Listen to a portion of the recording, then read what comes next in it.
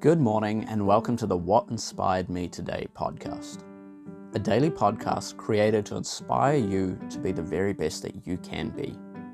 My name is Stephen Matthew, and this is what inspired me today.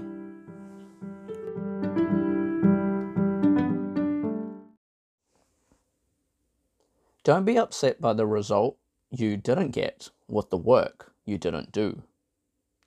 You reap what you sow. You don't plant an orange pip expecting a pumpkin. The seeds encode all the information within it to grow into its particular product.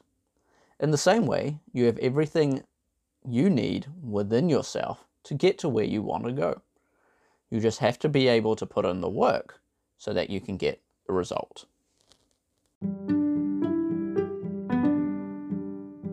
Thank you for listening. I hope that inspires you to live better, do better, and be better. You've got this. Have a great day.